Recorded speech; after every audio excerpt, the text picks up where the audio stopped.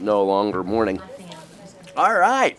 Well, Esther, it is chapter 6. After I felt bad this week, I need to confess lots of sin. But the first one is that we've been barking about not ever reading ahead, and then I accidentally listened to Esther 7, forgetting that we were in Esther 6. So I didn't read it, though, Papa. I just listened, Alistair. Oh, okay. So, okay. Yeah, so it was. Didn't take any notes or any mental. Only Alistair Begg can do this. 3 idioms is what his 3 main points were. Oh, wow. And I think, who else can pull that off and just seem good about it? And Esther spills the beans. The king explodes. And Haman, curtains for Haman. That's pretty. Only Alistair. He really is the only one that can really pull that off. Well, you've already taught next week now. Yeah, right. No, you don't have to come next week. Hey, I don't know. Isn't it next week that we're on and the other group is off, and then we're off and the other group is on? Is it next week we're on? Okay. We're on next week, Papa. So now you know the 3 main points. Thank you. Could you pray for us, Papa, thinking of this? And then, Jared, how about reading Esther 6? So good. And then, Papa, you have this leads to this, leads to this, leads to this. Right. Are you starting with that? Did you ask me to pray or Jared? How about you pray and Jared reads? To. Father God, thank you for our group here in the choir room, speaking of Esther and teaching on Esther. And Lord, we need your Holy Spirit. Jerry and I were talking this week about we try in our flesh sometimes to exposit Scripture, but it's even better when your Spirit speaks through us, and we ask for that help, and that we may glorify you and teach exactly what you want us to know. And we pray these things in Jesus' name. Amen. Amen. Jared, if you read this for all at once, that will help us then to go blow by blow. All right, Esther 6. On that night the king could not sleep, and he gave orders to bring the book of memorable deeds, the Chronicles, and they were read before the king.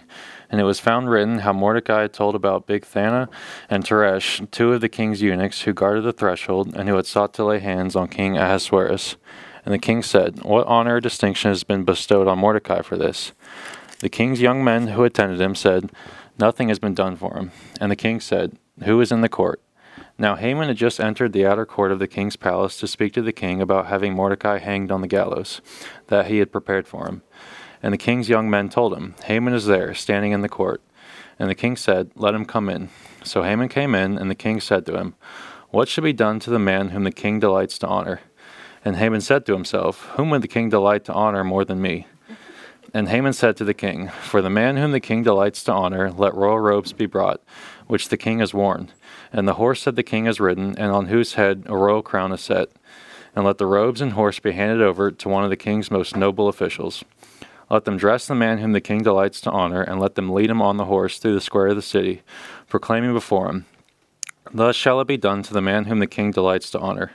Then the king said to Haman, "Hurry, take the robes and the horse, as you have said, and do so to Mordecai the Jew who sits at the king's gate.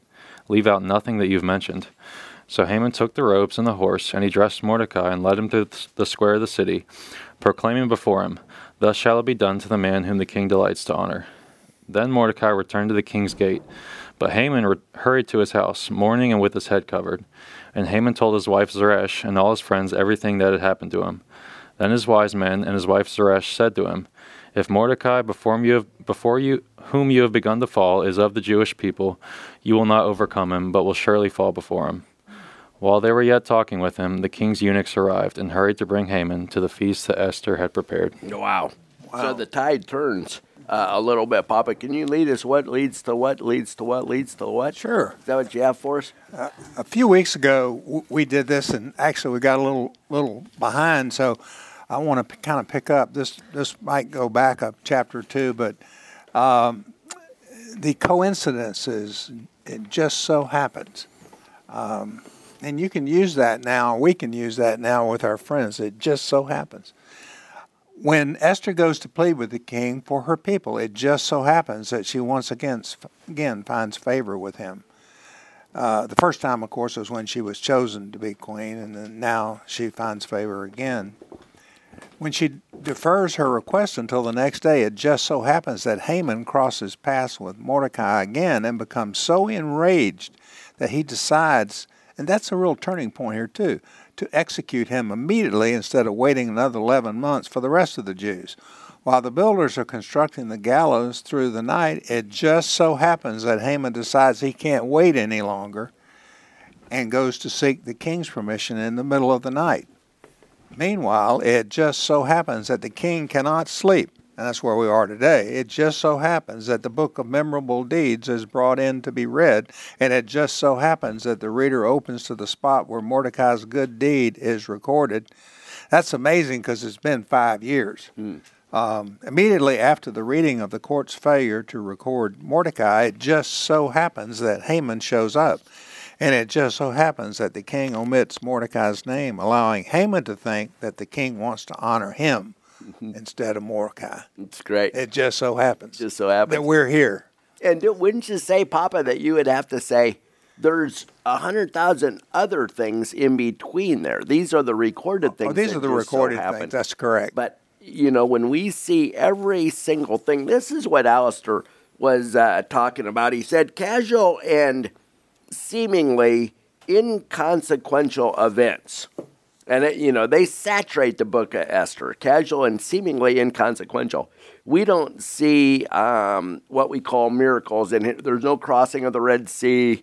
There's no thing that looks like it's miraculous, but they are all they are still all consequential for sure. So we see day-to-day events, things that happen to us every day, every Thursday, that might look inconsequential, but everything is consequential in the Romans 8:28 sort of way, in the sanctification of every believer. And man, that has hit me in a new way this week.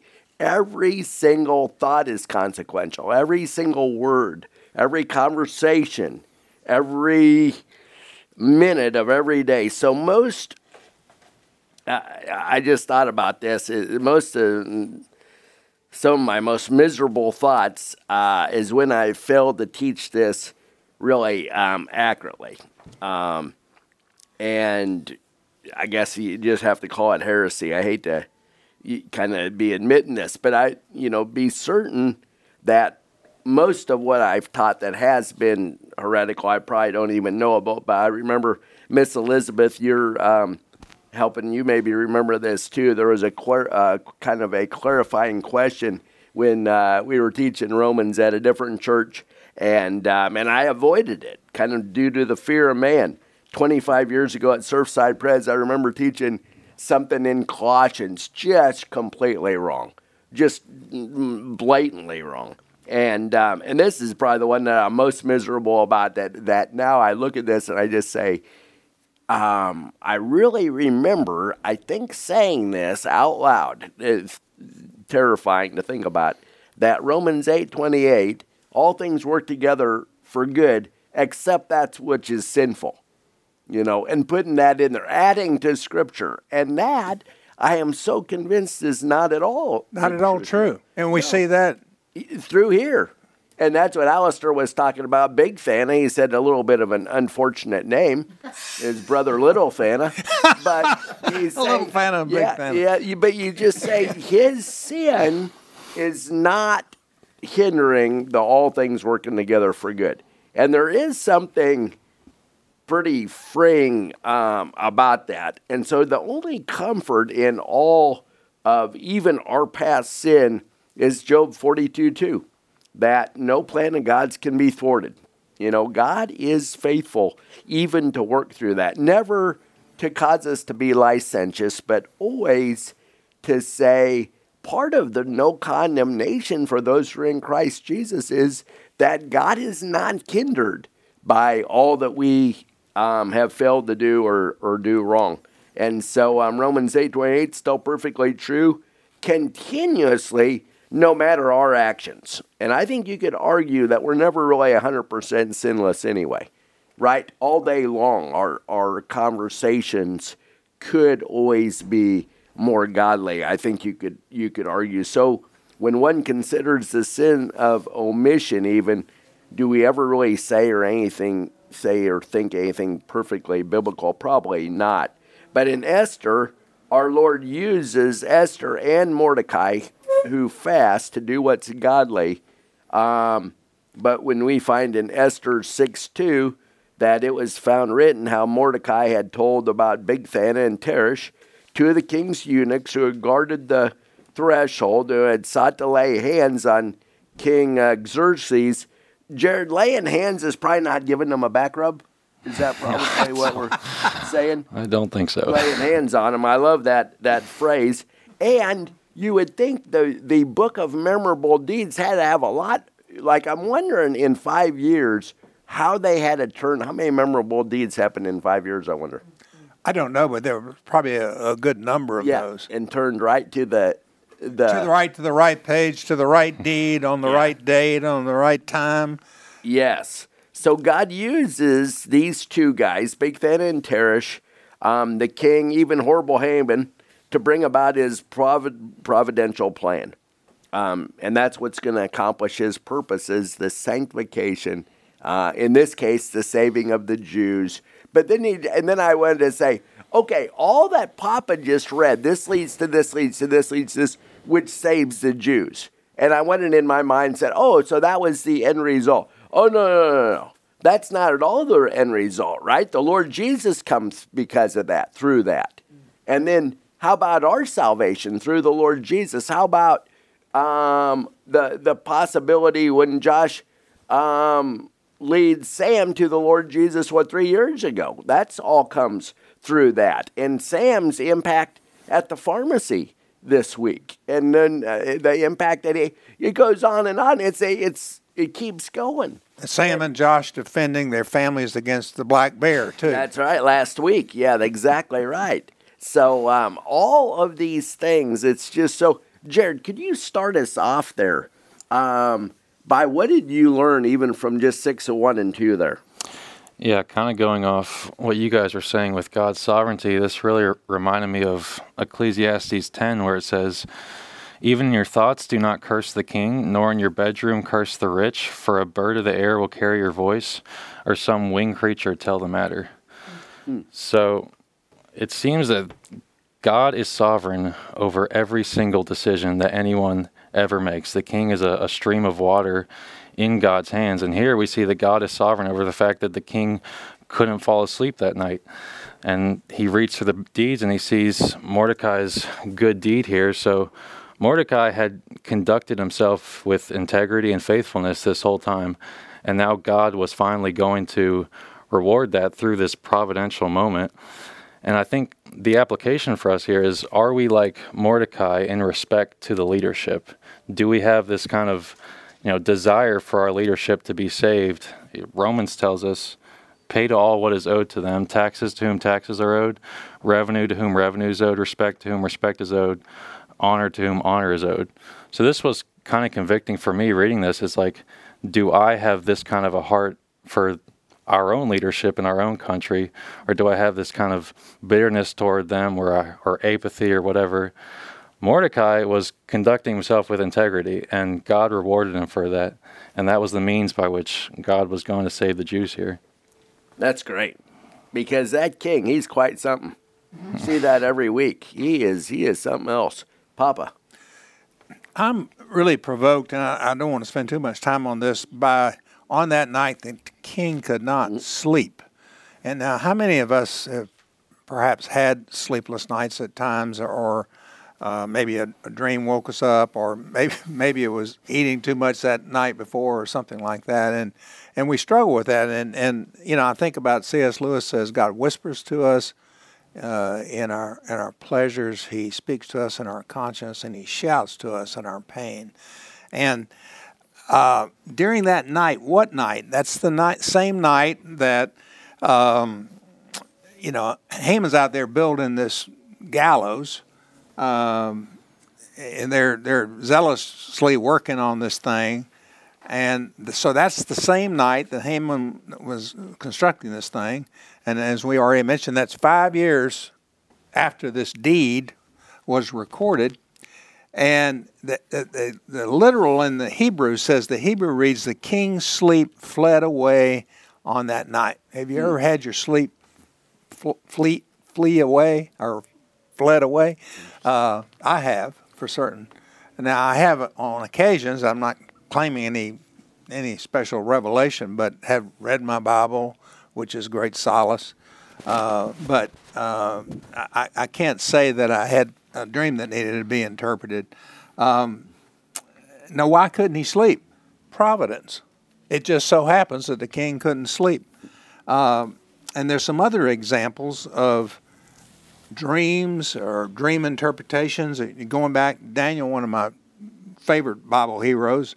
What about Nebuchadnezzar? Nebuchadnezzar has can't sleep. Again, a king who can't sleep, a pagan king, and God is speaking through a dream in His providence to a pagan king that needs a Jewish interpreter, and Daniel happens to be there. And he tells him about his kingdom. He tells him about world history. He tells him about the statue, the head of gold and silver and bronze and iron and that type of thing, even until the end of the world. What a revelation through a pagan king. The story of Joseph. Joseph's, forgotten in prison by the cupbearer until Pharaoh has a dream, and he remembers Joseph then, and it's been 2 years, and then Joseph goes and tells the story of 7 years of plenty and 7 years of famine, which in turn saves the Jewish people in Egypt. So, and then just one more example, Daniel is thrown in the lion's den. And the king regrets that he made this irrevocable decree and has anxiety over the fact that he's in the lion's den and can't sleep that night. And then he goes forward, and let me read what Ferguson said, Sinclair Ferguson said. Poor Darius, he goes without food, entertainment, and sleep. He is powerless to help and driven to despair. His helplessness suggests to us that it's better to be a child of faith than a den of lions than a king in a palace without faith. And so it's amazing. We got these precedent stories. The king can't sleep and God's working. Yep. So sure enough, he gets out the book of memorable deeds. Some commentators think that's to put him to sleep, and others seem to say, no, this thing's kind of a poetic sort of a deal. That would be kind of interesting. Jared, do you have a lean one way or another on that? Do you think the king was trying to get sleepy or learn something? I wouldn't be surprised if there were a lot of his own deeds in this book, and he just wanted to puff himself up a little. Stroke his own ego. I did that. That's pretty good insight. I like that. That's likely. Well, it was interesting that from verse 2 that he says, wait a second, who's rewarded Mordecai for this thing, or verse 3? And I think, in my mind, oh, well, this is to be nice to Mordecai. But one of the commentators was saying, well, not really. That's what you showed. That's how you showed your power. That if you were really generous to always reward people generously, it showed that you had a lot of money and a lot of stuff. So the king's probably puffing up his own self again. Him and Haman are pretty good at that in this whole episode, Papa. So it's found what Mordecai had recorded, and he's interested. He asked the attendant, what honor or distinction has been bestowed on Mordecai for this? And the king's young men who attended him said, nothing has been done for him. Well, some of the commentators said, well, that was kind of too bad in the Persian kingdom because it's been 5 years, nothing had been done. They like to reward these kinds of things because kings do get assassinated from time to time. In fact, this guy finally does in the end. And so he promptly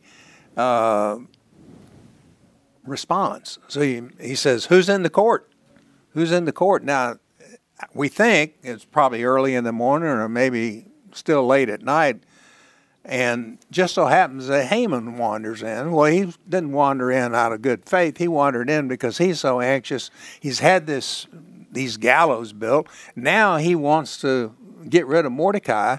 In spite of the fact that Mordecai is a Jew, and he's under that same indictment, but that's 11 months away from transpiring. So he wants to expedite this thing. And Haman just entered the outer court of the king's palace to speak to the king about having Mordecai hanged on the gallows just as he's prepared. And the king's young men told him, Haman's there standing in the court. And the king said, let him come in. So boom, boom, boom. Yeah. Action. It's interesting, Jared, I love your insights on this. Mordecai doesn't seem like he lost any sleep by not getting rewarded. Now, we don't know that, but not getting his due. Because all the way back, was it in chapter 2, when it looks like you would expect Mordecai to get some sort of a little reward for all that he's done in saving the king's life, that the whole chapter is about Haman getting exalted. Jared, is that quite do you think there's something there for us practically, that when we're not promoted, we need to have a better attitude like Mordecai here? Yeah, I don't know if my math is right on this, but it seems like it's been about 5 years since Mordecai actually informed the king that he was going to be assassinated. And this whole time we have no indication that he's tried to exalt himself. On the contrary, he's been openly associating with the Jews, choosing to be mistreated with the people of God, kind of like Moses. He chooses to be mistreated with the people of God rather than enjoy the fleeting pleasures of sin. So, I mean, this is kind of convicting for us. It's like when our circumstances aren't going great, do we try to exalt ourselves to a better situation, or are we patient with God? Do we trust God through the hard times? I was reminded of Luke, where it says, Jesus giving the parable of this wedding feast, and it says, but when you're invited, go and sit in the lowest place, so that when your host comes, he may say to you, friend, move up higher. Then you will be honored in the presence of all who sit at the table with you. For everyone who exalts himself will be humbled, and he who humbles himself will be exalted. So are we like Mordecai? Are we taking this lowly position and being okay if God doesn't move us up? Or are we trying to make our circumstances better through our own will and always trying to move up the ladder in life? Really good. Papa. It seems to me that Joseph is, it seems like Haman, I can't get my character right. Mordecai is a type of Joseph. In other words, he does the right thing in spite of his circumstances. And a lot of similarities between those two stories, aren't there? Oh, there are.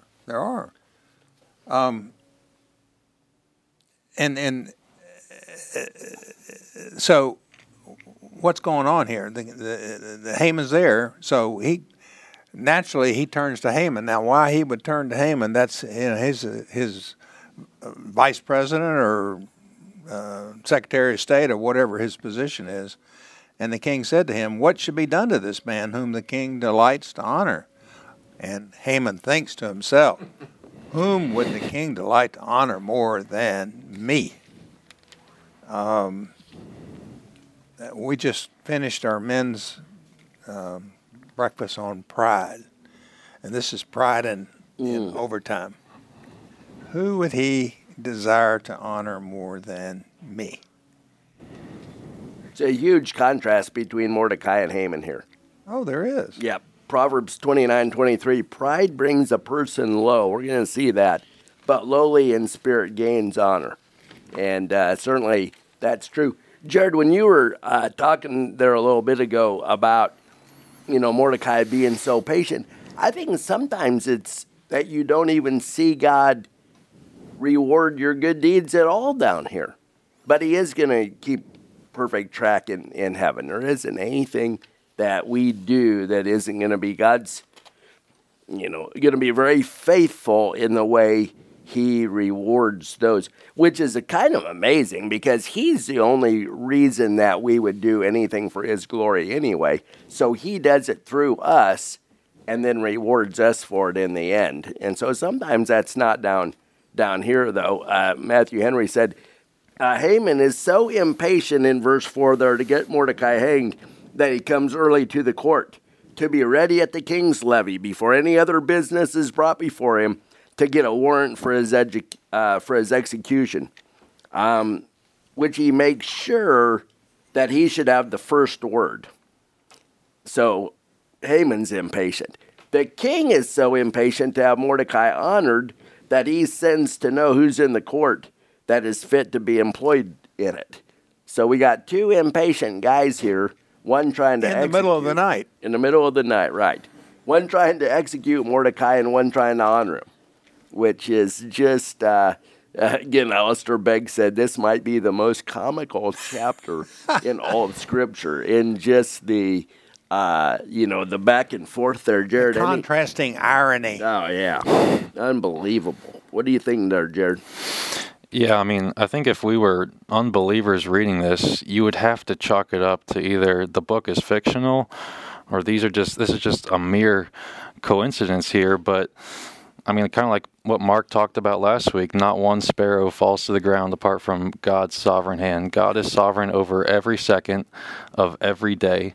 And it just so happens that Haman is just entered the outer court exactly the same time that the king is looking for this reward for Mordecai. And he happens to leave out the fact that he's planning on rewarding Mordecai too. He doesn't tell Haman that. He just says what reward should be given. And Haman's like, list this whole list out. So God was sovereign over every single second of every day.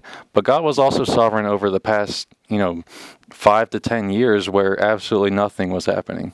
Mm-hmm. So here the story is proceeding, the plot's going on, but God is sovereign over both when things are going on in life and when things are going right and when absolutely nothing is happening. Yeah.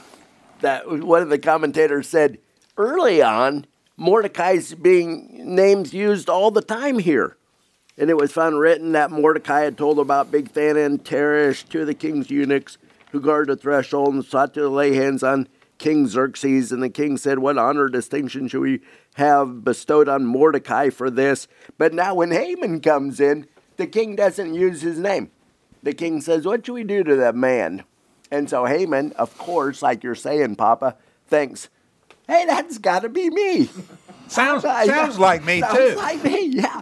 That's just, and which you chuckle, but you say that kind of pride, oh, man, that brings me back. I knew a man kind of like this. And then too often that's me that's kind of like that. Was this, like I was telling Papa, this was 30 years ago, embarrassing.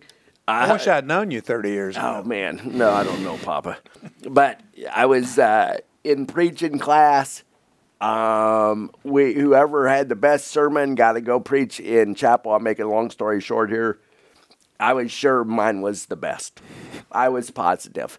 And so, the teacher's getting ready to say who's getting to do it. And I'm thinking, just like Haman, this has got to be me. I don't even think there was one person that voted for my sermon, and when it came right down to it. I don't even know that I was in the top. There were only 17 of us. I might have not been in the top 15 in the whole thing.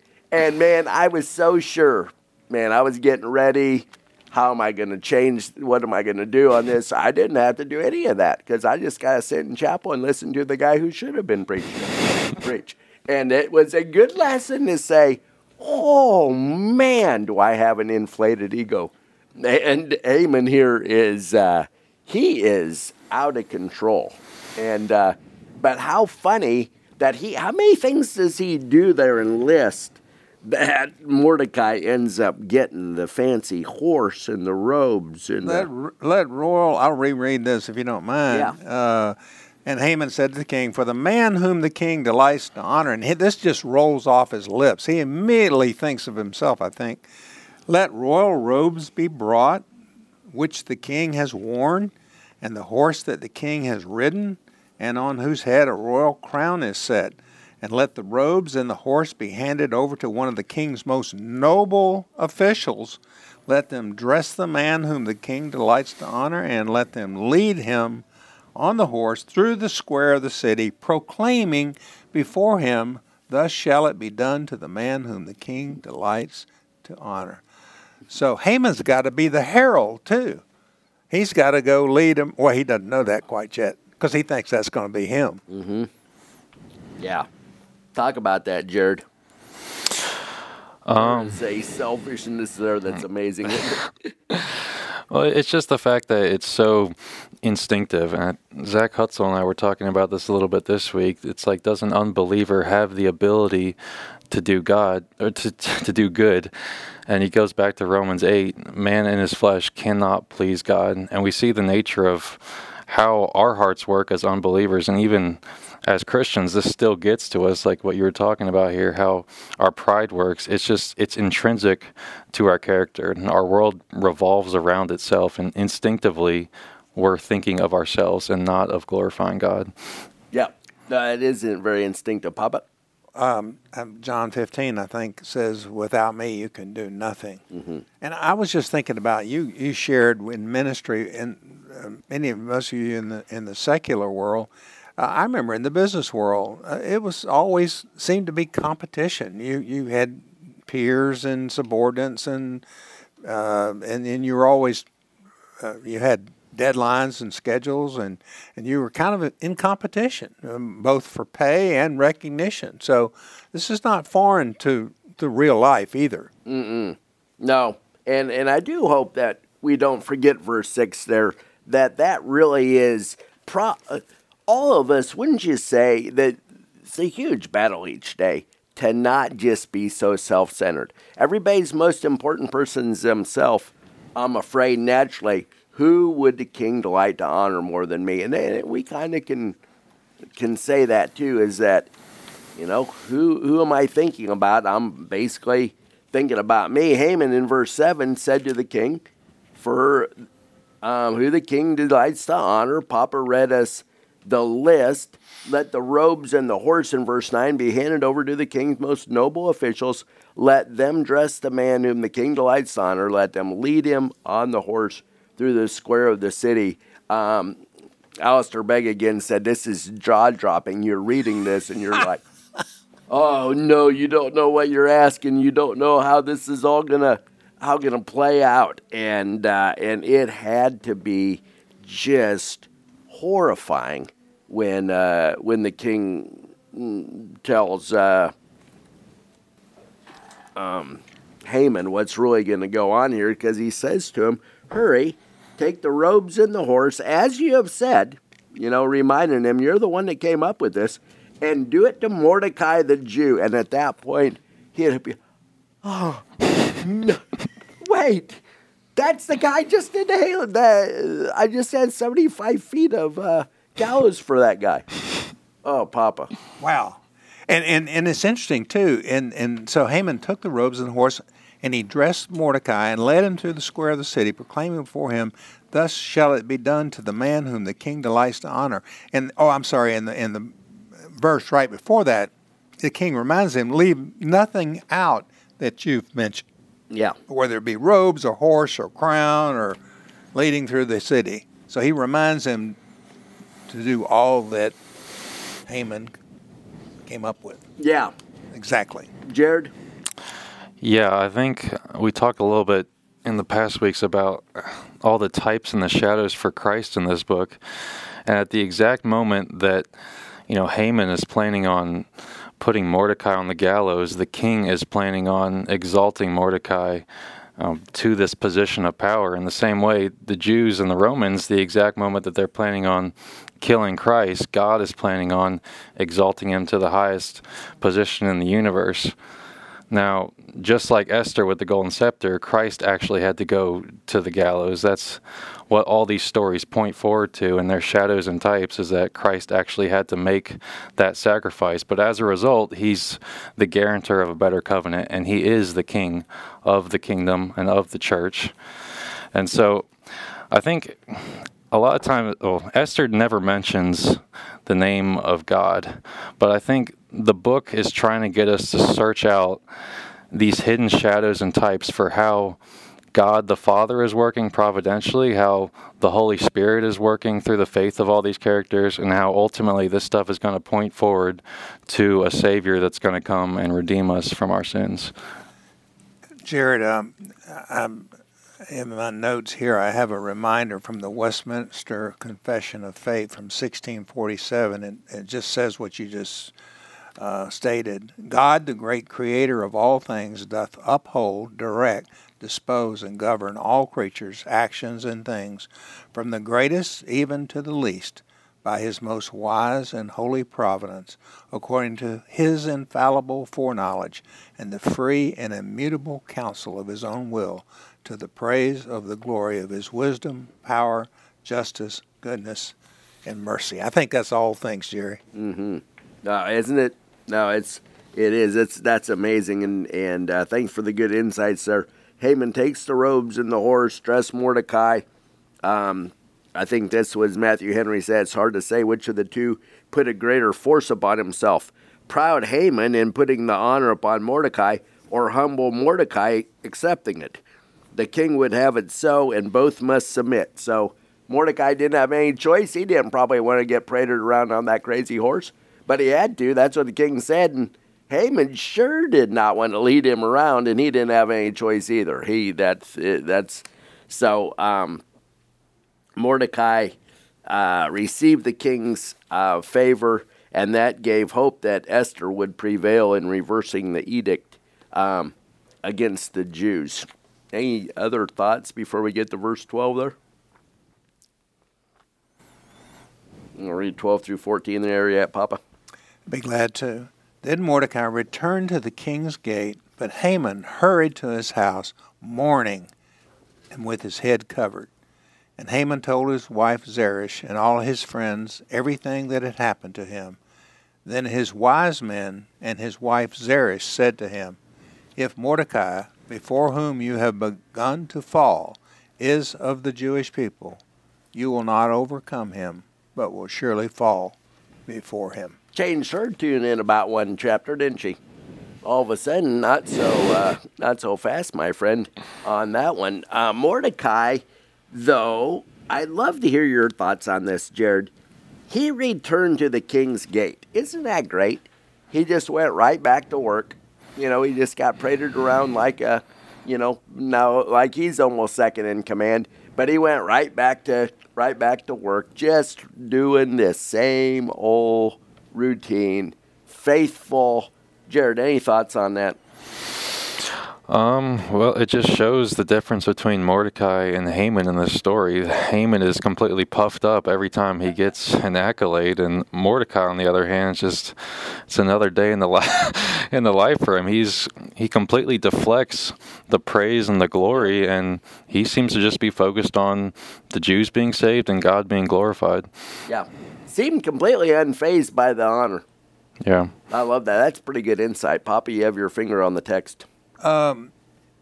It's amazing, too. It seems that the king knows, he says, go to Mordecai, the Jew, so he knows he's a Jew, who sits at the king's gate. So the king both knows that he's a Jew, and he's sitting at the king's gate. So that brings up the question, does the king really know what his edict said?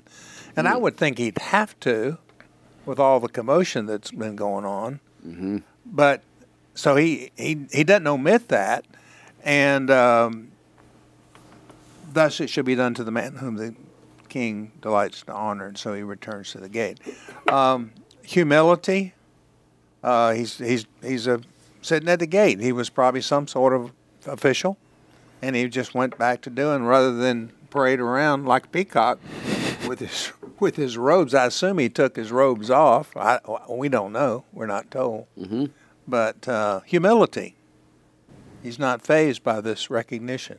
No, that's amazing. And he goes back, and Mordecai, before you begin to fall, his wife Zeresh, Haman's wife Zeresh, earlier said, well, hey, why don't you build some gallows for him? Then go to party with the king and queen. You got a great day going. And then now it's like, uh-oh. You look like you're in trouble, pal. it's about curtains for you in Alistair Begg's language there. Jared, any thoughts there? Yeah, talking about Haman's mourning and his friends telling him that he's going to fall. I have a quote from Calvin that says, "We do not read of any man who broke out into more unbridled and audacious contempt of the deity than C. Caligula, and yet none showed greater dread when any indication of divine wrath was manifested. Thus, however unwilling, he shook with terror before the God whom he professedly studied to condemn. You may every day see the same thing happening to his modern imitators. The most audacious despiser of God is most easily disturbed, trembling at the sound of a falling leaf." So we see these people who were once so ardently opposed to God's people, and talking about how Mordecai needs to be hanged, how the Jews need to be annihilated. All of a sudden, when the king turns his decree and all of a sudden his favor is on Mordecai, now all of a sudden they're saying, well, if Mordecai is of the Jewish people, you'll not overcome him, but surely fall before him. So it's like when judgment comes on people, all of a sudden God becomes very real to them. And this God who they scoffed at, who they were opposed to, all of a sudden now they realize his sovereignty and they realize the amount of judgment that they're owed. Yeah. Yeah. How about that? The Old Testament theme of the Jews being raised to power there, Jared. Oh, yeah. We see here with Mordecai being raised to this position of power, but this theme is throughout the whole Old Testament. We see Joseph being raised to power. We see Moses. We see Daniel. It happens over and over again. And I think the purpose is to show us that despite the fact that these pagan kingdoms might look so powerful in the world, God is still sovereign, and God still has the ability to raise these individuals up to extremely strong positions within the pagan kingdom. And we know that this is ultimately going to point forward to Christ, who's going to come into the Roman Empire and establish a kingdom that's never going to be taken down. That's really good. If you remember all the way back in chapter 1, there's all this fancy language for how the king thinks he's in control, and he's not in control at all. Papa? Well, I think that, too, we've mentioned this before, but since this edict covers all the Jewish people, that would include the people in the bloodline of Messiah. Mm-hmm.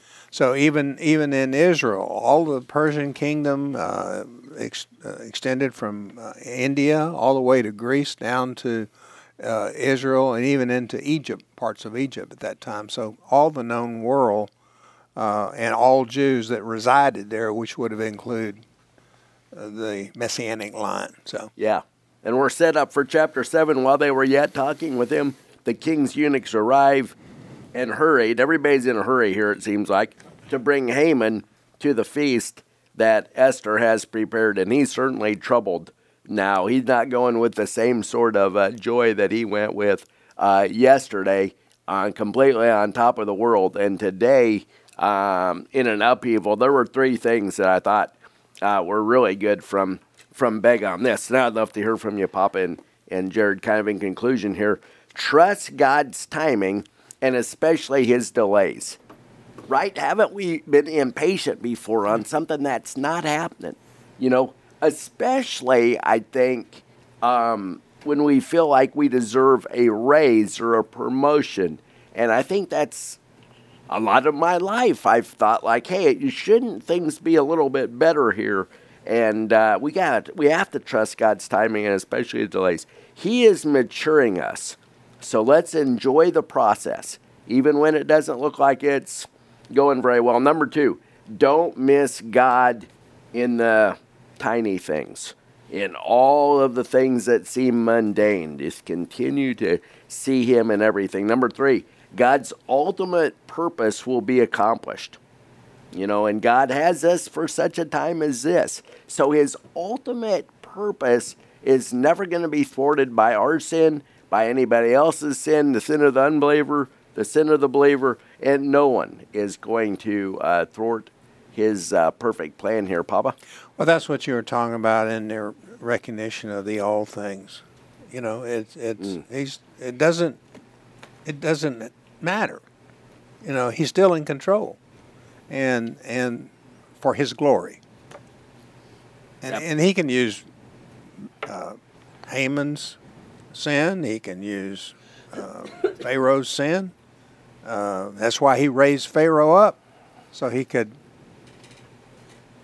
demote him and rescue his people. Never hindered. Never hindered. Papa? Jared? The other Papa. Yeah, I think we just need to keep in mind the verse where Joseph says, what you meant for evil, God meant for good. And it doesn't really matter if we see evil actions throughout this story. If we look from start to finish, there's plenty of good things that have happened, and there are plenty of evil things that have happened, but God ordains both of them for the ultimate, salvation of his elect. Yeah. No, really good. Quick thing. I'm going to give, in honor of Scott, I'm going to throw in a bonus point, but 10 things that we can, how we should go about life. And again, these are not new. It seems like we mention them every week. First of all, there's no condemnation or guilt for the believer, is there? There's no condemnation. God's forgiven our sin, and that sin is not going to ruin his plan, ultimately. And I'm so grateful for that. Motivation without pressure. Shouldn't it motivate us that God's in control of every single event that's going on? And that should be motivating. That shouldn't cause us to just sit on the couch and eat bonbons. That should cause us to go out and get them, right? God's going to use you as part of this. You are here for such a time as this. Number 3, enjoy the ride. Enjoy all of what God's doing, because it's all ultimately his plan and for our good and his glory. Give God the glory. Give God the glory with all your words, with all your thoughts, with all your actions. And then rest. Just remember, like the farmer does, he plants his seed and then he rests. Sleeps. Because he can't, he sleeps. Because he can't do anything to make it happen. Should be no stress, right? What's there to be stressful about? God's going to make it all work out. Don't worry. Number 8, don't fear. No fear of anything, because, again, God's in control. He's going to work it out. Complete forgiveness. I don't want us to miss out. How can Mordecai be so forgiving and so kind, and we should too? And Joseph, what you meant for evil, God meant for good, because he knew that God was going to save many people through it. We can be forgiving of anybody, knowing that God has not been hindered by anybody else's sin. No retaliation. If we can forgive completely, we would never retaliate. And then the bonus point, number 11, we have the perfect circumstances for our sanctification. That we know for sure. There's nothing wrong with our circumstances. There's usually something wrong with my attitude about my circumstances, and that's the bigger issue that we need to confess. Jared, would you pray for us? Yep. Heavenly Father, thank you for this time that we get to read through your word and read through the book of Esther. I pray that you would continue to teach us and train us in godliness. I pray that you would help us be more forgiving and more patient with your timing, and pray that you would use our circumstances to help us trust you more, Lord. In your name we pray. Amen. Amen. Thank you. If you get a chance, read chapter 7.